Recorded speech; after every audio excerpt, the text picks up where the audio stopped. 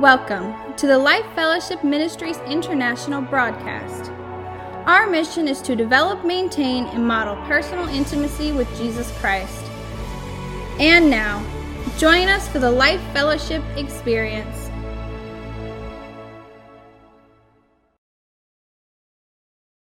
We're continuing in the book of James, and this series is called Live It, and that means let's live what we say we believe as Christians. Amen? And this morning's topic is, I'll be talking about judging. The Lord desires to help us to grow and spiritually mature when and if we allow Him to do this transformation in our hearts and lives. The core scripture for this series is James 1:22. You probably know it. Don't just listen to God's word, period. Selah. Stop. Pause. Don't just listen to God's word. You must do what it says, period. Otherwise, you're only fooling yourselves. The key scriptures for this morning will be found in James 4:11 through 17, and then we'll be going to Matthew 7:1 through 2. And just as a reminder, if you have the YouVersion app, you can go to events, you can find Life Fellowship, and the slides and scriptures will be there so you can follow along, or so you can go back and review the sermon later in the week. James 4:11 says, "Don't speak evil against each other, dear brothers and sisters." Remember, he's talking to Christians, he's talking to the early church, and he's saying that we shouldn't be speaking evil against one another. And I find it interesting that it's like, dear brothers and sisters, okay? Let me remind you who I'm talking to.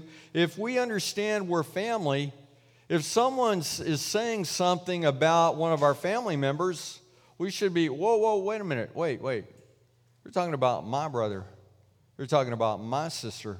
You're talking about my family. I'm going to give them the benefit of the doubt, and I'm going to side with them. Naturally, I'm going to side with them because they're my family. And when we begin to view one another as the family of God, when we begin to view one another as the body of Christ, I think it may change the way that we think about people and the way that we talk about people. If we understand this, I think it's going to make a change in our life. Consider if our physical body rebels against itself. We have physical problems. When the body of Christ rebels against itself, we have spiritual problems. Imagine that someone gets a transplant and their body rejects that organ. There's a problem.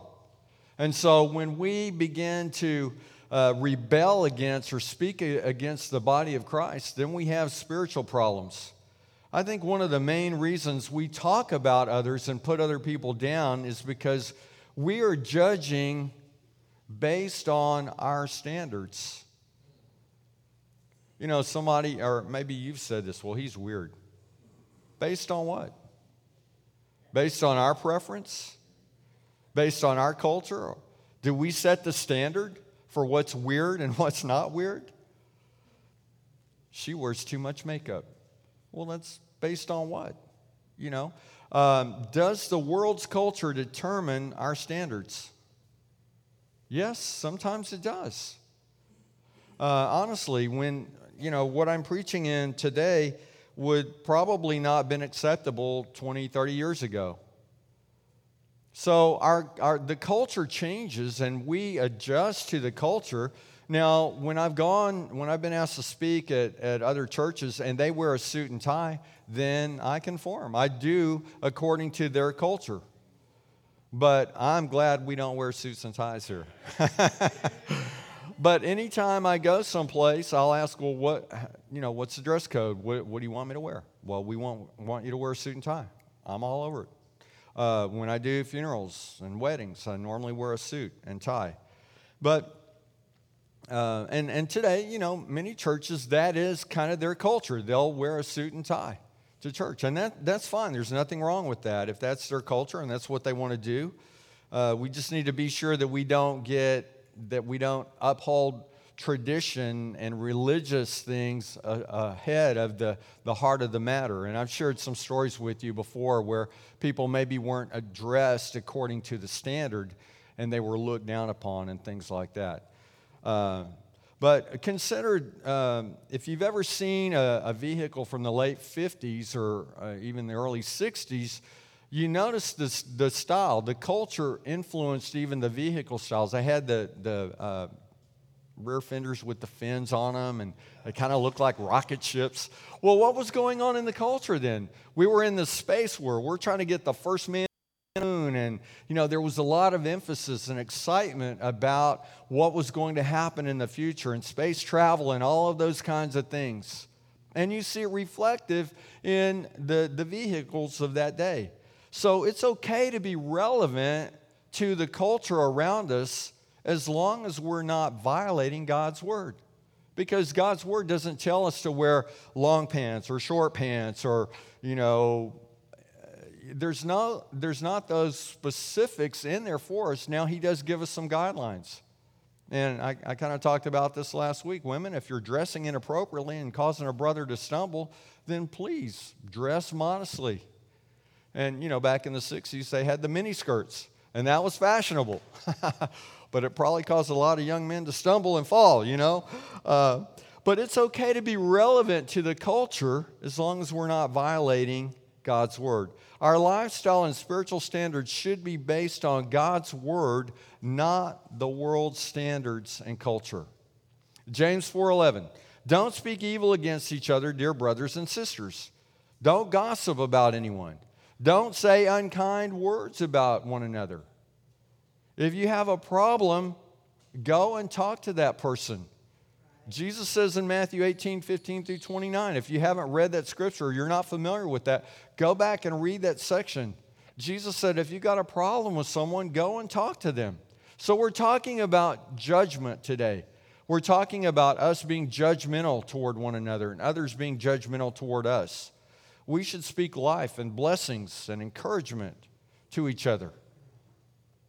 So turn to your neighbor and tell them God really does love you. God really does love you. Tell your neighbor you are powerful through Christ. All right. Sometimes we just need to hear that, even in the church, to really hear that and get that down in our spirit, that God really does love us. Because we all make mistakes, and what does the enemy do? He comes in and says, oh, well, does God really love you? You messed up over here. You said that. You did that. Well, God's love is not conditional upon our performance. Now, I'm not saying there won't be consequences. If you jump off a 20-story building, you're going to hit the ground and you're probably going to splatter. But God's love is not based on our performance. It's based on His love for us, and we come into this relationship through Christ. And we are powerful through Christ. We have the same mighty power living in us that raised Christ from the dead. Do we remember that as we go through life? We sang about victory today. A lot of the songs were about victory. The body of Christ is designed, equipped, empowered, expected to live in victory. But we have to follow the roadmap that God has placed before us to walk in victory.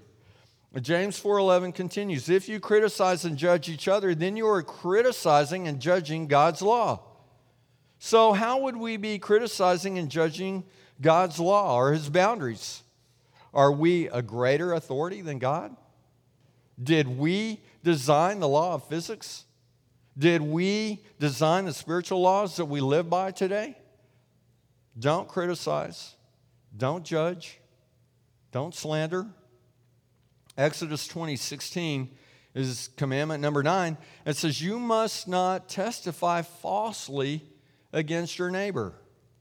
So is it possible that our perspective of another person or our assessment of another person could be a false testimony, a false witness? Because if we don't have the whole picture, we could be saying something that is not correct. If we think we are the standard and everybody should act just like us or respond just like us, maybe that's part of our problem. He is the standard. The Word is the standard. What is the truth in what we hear in the media today? I remember the whole Kyle Rittenhouse thing is going on. And listen, I don't know what my verdict would be, but I know I wasn't there in the jury box. I know I didn't hear all the testimony. I didn't see all of that. My judgment of the situation may have been the same. It may have been different. I don't know. But I know one thing. I was listening to one media source, and they were saying something about him or the situation, and they were adamant about it. And then I heard another source that says, no, that wasn't true. You're hearing these things in the media, and who knows what to believe these days. And so we need to be careful about making judgments when we don't have the full picture. We are, many of you know, I think most of you know, that praise God, finally after 6 months, we're moving the house off our property. Amen. Yes. And so last Wednesday, they were moving half the house, and after Life Group, I drove down 146, and I passed the house. They were moving it, and I thought I need to go by the property and just check on things and make sure everything is good there. And so on the way back, I passed the house again, and this time it was stopped on 146. I said, well, I guess I better pull over and, kind of see what's going on here.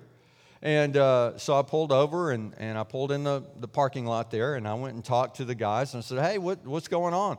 And they said, well, we're having mechanical problems with the truck, but we've got it fixed now.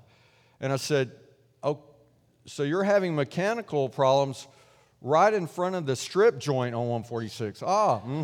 Okay. How long have you been parked here? Now, what if somebody saw me pull in there and get out, or see me go to my truck and get out? They may have a perception, or they may make a wrong judgment about why I was there. I did not go in. That was not my purpose.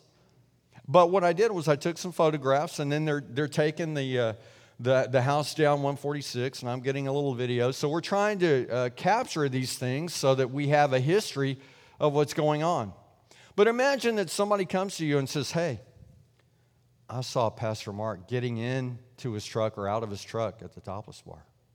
I would hope that you would say, well, if that's true, I don't think that would be typical. I don't think that Pastor Mark would frequent those places or even go to those places.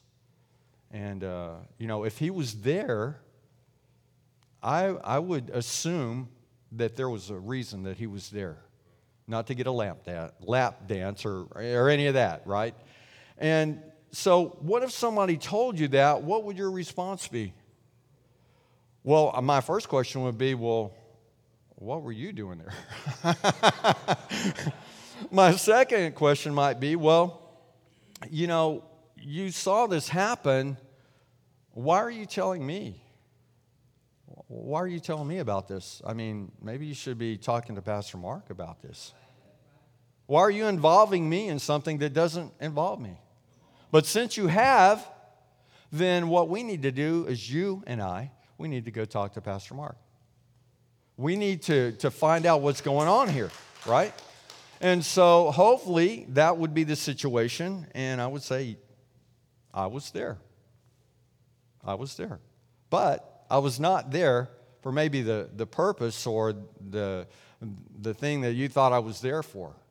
And so we need to be careful how we judge situations and people, because we may not know their heart or their motive. But I would hope that we would be gracious toward one another. Let me say it this way. Let's change the characters in the situation. And let's say it wasn't Pastor Mark, it was you. And that same person goes to somebody else and they says, hey, I saw so-and-so, fill in the blank, put your name in there, at the Topless Bar. What would your response be? I hope it would be, say, wait a minute, let's consider this. Let's go talk to them. Especially if they're an elder or pastor or leader in the church. I think it's 1 Timothy 5:13 says, you should not bring an accusation against an elder unless there are 2 or 3 witnesses. Because one person can stir something up. But let's say that they saw you in that situation. Now, if you're a female, they may be thinking, oh, I didn't know she worked there part-time. that would be where we would probably naturally go, unless we're thinking, wait a minute, this is my brother, this is my sister that I know. And that's not within the character of what I see in their lives. I don't think that's the kind of life and integrity that they have in their lives.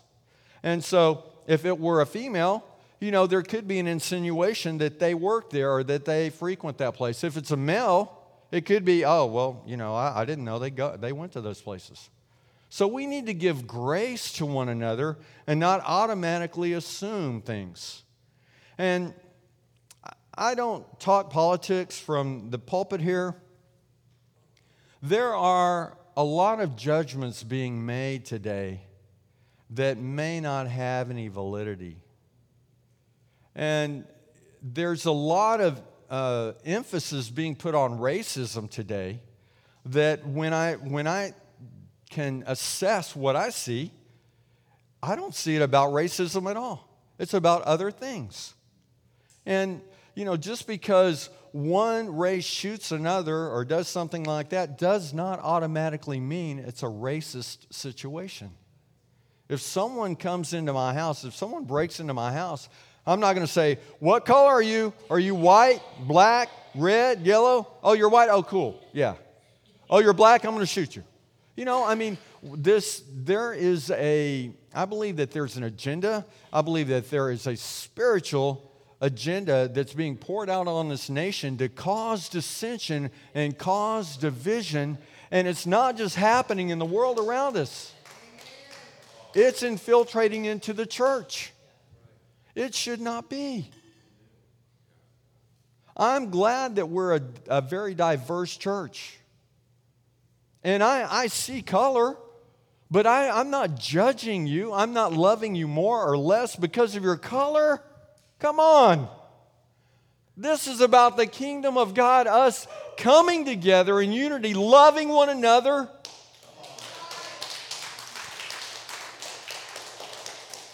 So let's be careful about how we judge others. And let's be defensive of our brothers and sisters. Now listen, if they're guilty of something, maybe that's a situation that needs to be addressed. But if somebody came to me and said, hey, I just wanted to let you know that this person is saying they saw you at the Topless Bar in the parking lot of the Topless Bar on Wednesday. I would say, well, thank you for bringing that to me. Thank you. I appreciate that, because let's clarify what was going on there. I was not in there, and this was a situation. And if they drove by and the house was down the street and they knew nothing about the whole situation, they could have an inaccurate perception or judgment. But we have to be really careful about those things. Jesus summarized the law in one commandment with two parts. Love God, love each other. Let's go to Matthew 22, 36 through 40. They asked Jesus, Teacher, what is the most important commandment in the law of Moses? Jesus replied, you must love the Lord your God with all your heart, all your soul, and all your mind.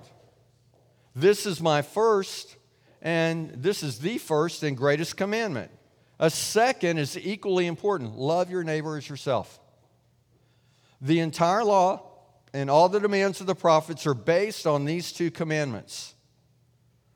So if we loved one another like we love ourselves, if we took them out of the situation that we're judging them in and put ourselves in that situation, how would we want that handled?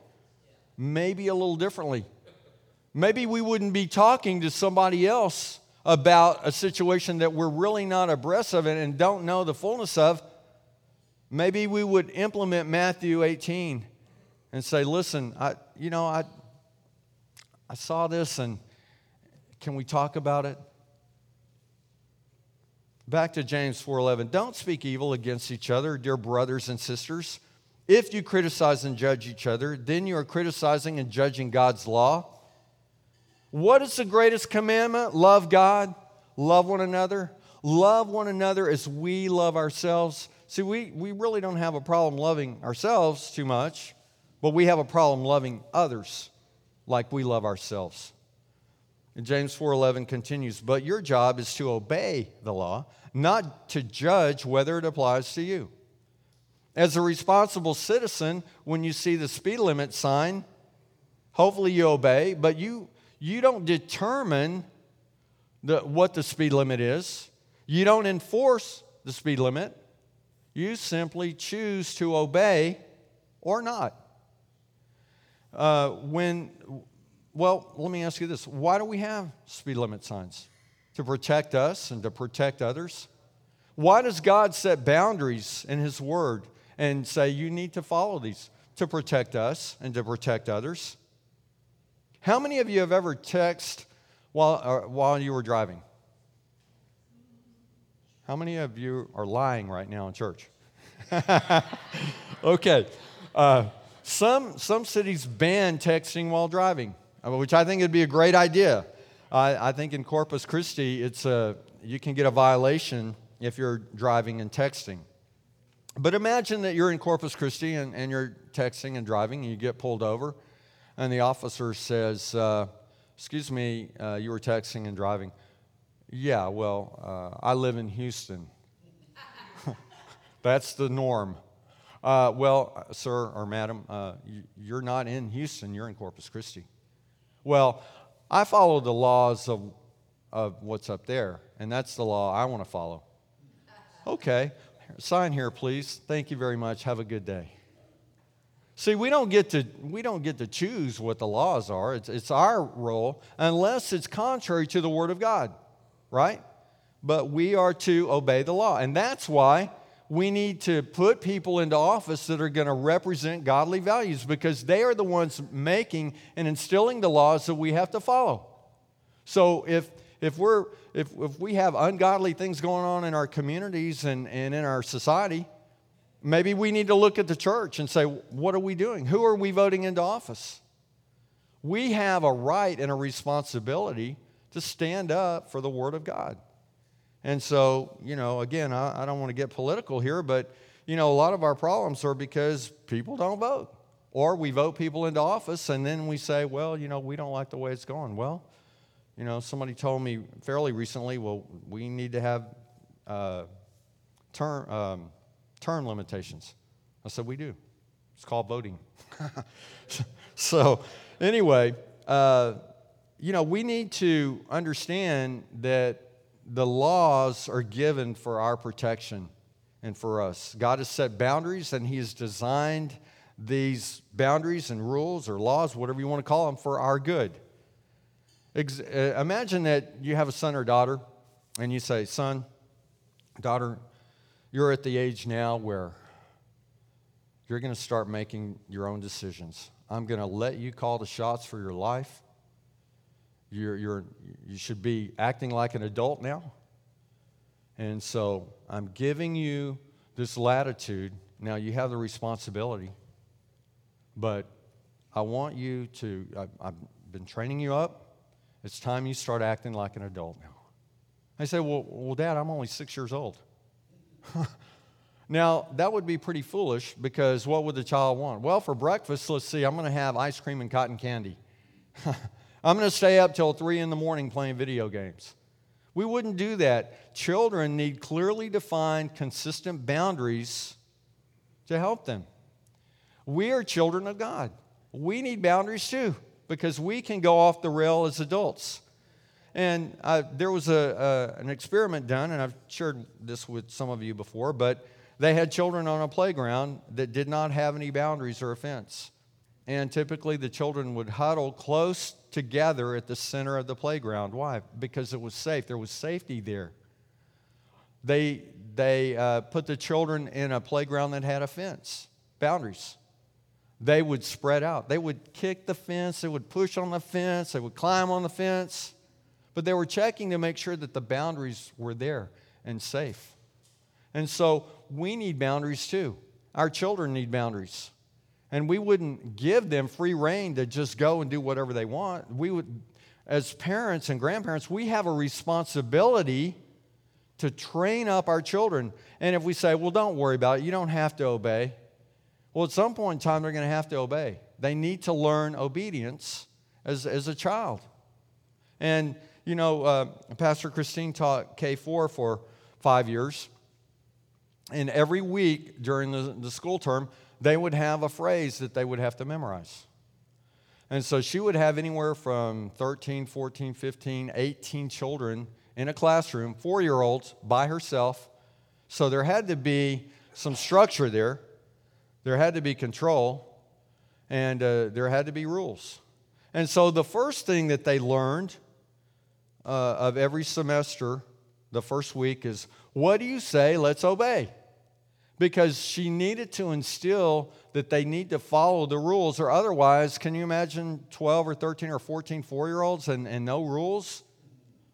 And so she got a call from one of the parents one time. They said, I think little Johnny's missed it. He's come home with this thing he needs to memorize, and he's saying, what do you say? Disobey.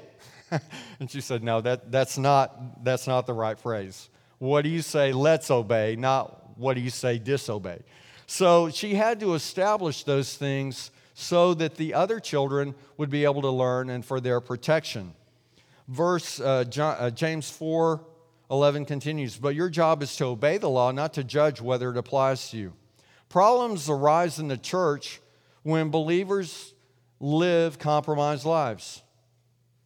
When there's an attitude of, well, I know the word says this, however, I choose to obey, or disobey, rather. I choose to disobey what I know to be right. Or, well, I know that's what the word says, but it's different. It's different for me. It's different for this relationship. No, it's not. No, it's not. Or, well, that law applies to you, but it doesn't apply to me. And then we see people's lives, we see people's marriages, we see people's children and family suffer the consequences. And it should break our heart. Some of us may be able to look back through the lives of our ancestors to see how their issues do and have had an impact or contributed to our issues. So, I'm not saying that those things can't be passed down. Well, my great-grandfather was an alcoholic. My grandfather was an alcoholic. My dad was an alcoholic. My uncles are alcoholics. My cousins are alcoholics. Okay, Jesus came to break that chain. Jesus came to break that curse. Jesus came to set us free. Jesus can break the chains of generational curses, addictions, and our issues. Jesus came to set us free. But we have to yield to Him. Listen, I know that the book of James is a tough book to go through. But James loved the church. He loved the people enough to say, look, we need to establish some boundaries, some things that you can apply to your daily life. I love you enough to teach you these things and say, look, we all need to grow. The world is going crazy. It's chaotic. But we should be solidly focused on the Lord and allowing Him to do this process. We should be praying for exposure of the things that are wrong. But what if God starts in the church first? I think He will. I think He has. I think He is going to. I think He is doing that. So what are we doing? Are we giving in to the world and the culture? The things that we know that we shouldn't be doing? And I'm not talking about getting legalistic and ritualistic here. I'm talking about allowing God to come into our heart and change our broken lives and to bring health and healing to us and help us to grow and mature. This series is about us becoming mature and growing. Our core scripture, Ephesians 4:11 through 13, and these are the gifts Christ gave to the church: apostle, prophet, evangelist, pastor, and teacher, for equipping the saints. That's my role. That's the role of leadership, that we're equipped, that we get equipped, but also that we equip, train, encourage, and release so that you can go train, encourage, equip, release. So that these gifts are given to the church so that we come mature in our faith. That we come into unity in Christ. And that we have this relationship with the Lord. It's not just something for us to talk about or read about. It's something that we are to go out and live it. James 4:12. God alone, who gave the law, is the judge. One day, every knee will bow and every tongue will confess that Jesus is Lord. Verse 12 continues, He alone has the power to save or to destroy. So what right do you have to judge your neighbor? Have you ever walked in their shoes? Do you know what's going on in their life? Unfair judgments may be based on inaccurate perceptions and inaccurate accusations. Well, that person is just rude to me. Well, maybe they didn't hear you say hello. Maybe they've got a lot of things going on in their life right now, and they're somewhere else. I want to have a TAW moment. TAW stands for transparent, authentic, and honest. And there's a particular store that we go to on a regular basis, and sometimes we have to return items. And there's a particular person there that is usually at customer service. And I would say 9 times out of 10, she's just rude. Got a nasty attitude, rude. I don't even like to go up there and talk to her because I'm like, oh, no, it's her. So I went a few days ago, really. And I said, hey, I'm here to pay this bill. And she said, it's already been paid. And I said, well, how was it paid? And she said, it was put on this other credit card. I'm like, oh, no, that's the wrong. I said, okay. So I go home and I talk to my wife, and she calls. And anyway, there's just been a miscommunication. And I said, you know what? This lady is rude to me every time I go in there, and I don't know what I've done. I think I'm just going to go in there and ask her, what's her problem? Have I done something? And you know what my wife said? She said, you know what, Pastor? That's a great idea. Actually, that's not what she said. That's what I wanted her to say. She said, why don't you just go in there and be kind? My perception of her is that she's a very hurting, wounded, miserable woman. Maybe you should just go in there and be kind to her. Continue to be kind to her. Be nice to her. Don't have an attitude. Pastor. I want to share another story. Some of you have heard this story. But when we went to India a few years ago, we were going to a conference to minister and teach and train hundreds of pastors. And so our pastor, Pastor Don, he invited Christine and I to go, Pastor Christine and I to go. And he told me, he said, I'm going to want you to speak at one of the sessions. I said, okay. Is there anything in particular you want me to teach on? He said, no, just, Christ-centered message. I said, okay. And I said, well, how long would you like for me to speak? He said, 30, no more than 45 minutes. I said, okay. So on the 30-hour flight, whatever it was, to India, I'm asking the Lord what he wants me to teach. And so he gives me a message. And I'm like, okay, I got it. So I'm ready.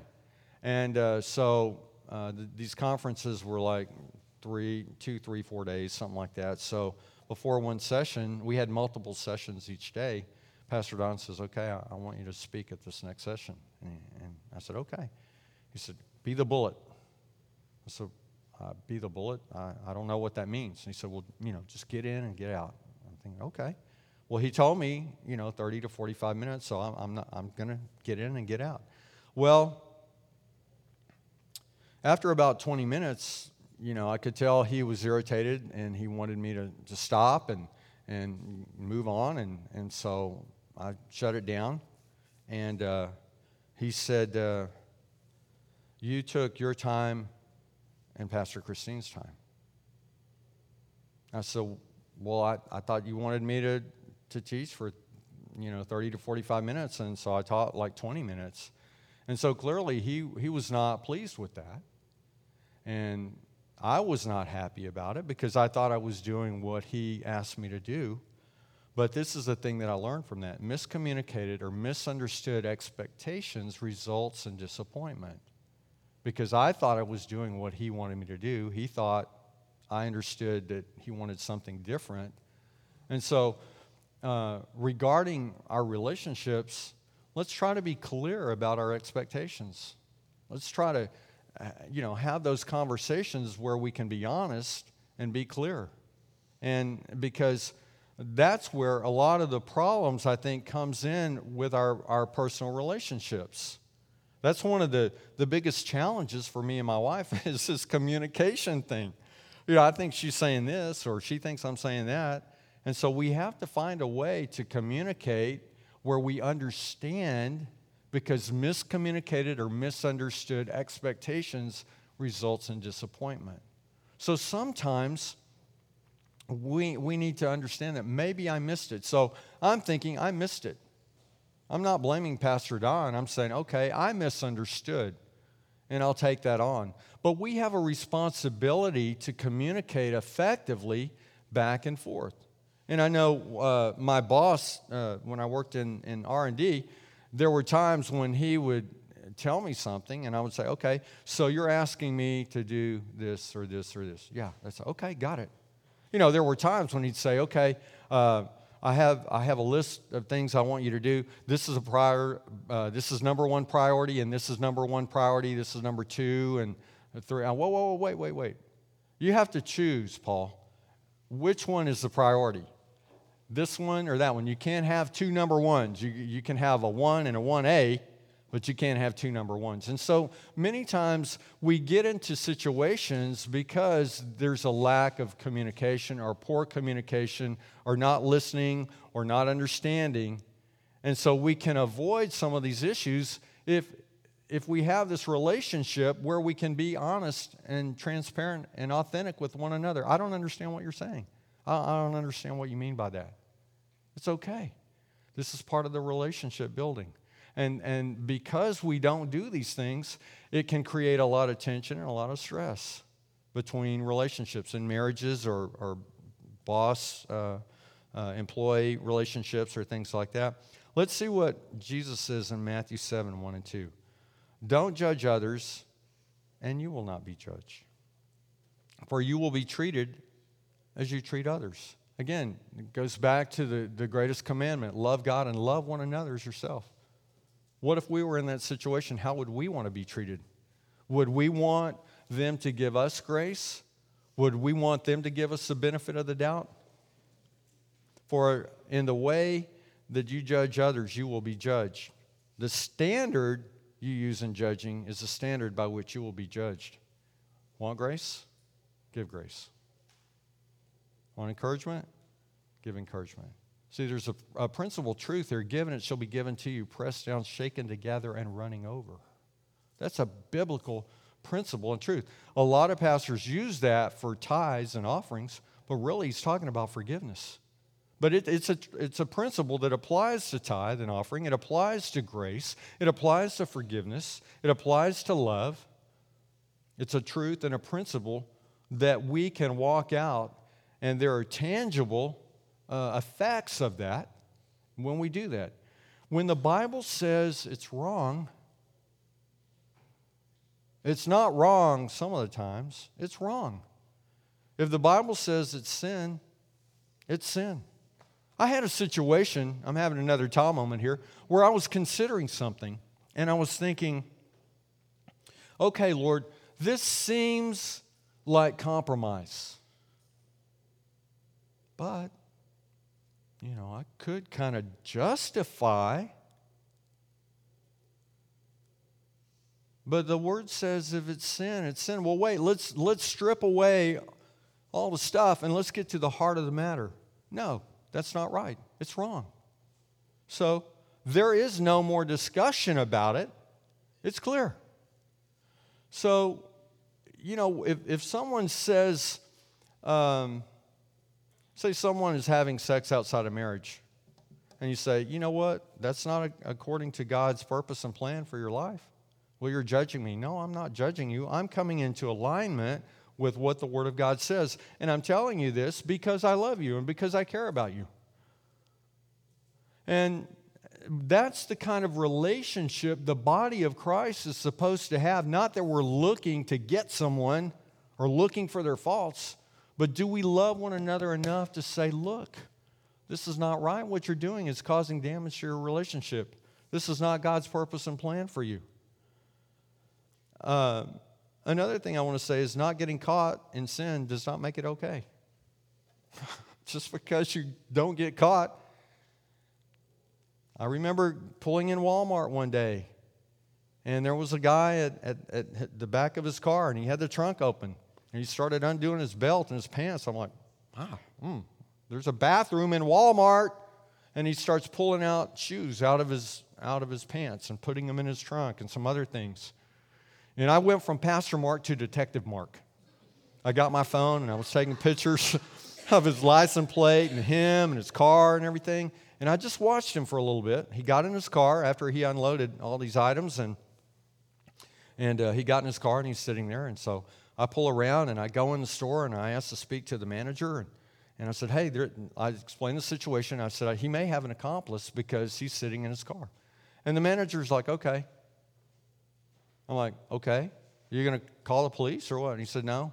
Because unless they steal a certain value, we don't do anything. I was frustrated. I was irritated by that. And I think next time I'll just call the police. But I said, you're not going to do anything? And he said, no. I'm like, well, this is a waste of time. What are you saying? You're saying it's okay? Well, just because you don't get caught doesn't mean it's okay.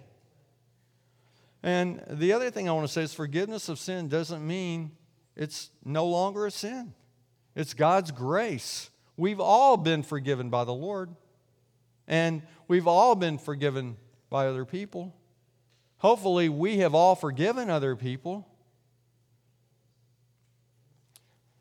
Back to James 4:13. Look here, you who say, today or tomorrow we are going to a certain town and will stay there a year. We will do business there and make a profit. How do you know what your life will be like tomorrow? Your life is like the morning fog. It's here a little while, then it's gone. So are we asking the Lord what His purpose and plan is? Listen, there's nothing wrong with having goals and making plans. Those things are okay. However, are we seeking the Lord?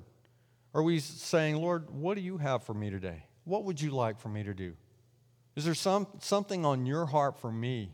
Is there somebody that you want me to pray for or minister to today? Is there something that you want me to do? Yeah, I have to go to work. Yeah, I have these other tasks. But are we willing to allow God to redirect our plans? There have been a few times when I have a sermon ready for Sunday and maybe Friday, the Lord says, I don't want you to teach that on Sunday. I want you to teach something else. Well, I already have everything ready. I have all the slides, but you know what? You're the boss. So if you want me to teach on something else, you tell me what you want me to teach on, and that's what we'll do. James 4:15. What you ought to say is, if the Lord wants us to, we will live and do this or that. It's not about not having goals or having plans, but it's really about coming to the Lord and saying, Lord, what do you want? Is this in accordance with what you want me to do? Would you like for me to go to this customer service rep and rip her head off? I'm just presenting that. No? Okay, well, I won't do that. I'll follow my wife's good, wise advice and show love.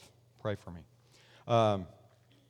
So otherwise, he goes on to say in verse 16, otherwise you are boasting about your own plans, and all such boasting is evil. When we have success, do we give the Lord the credit and the thanks? Or is it all about us?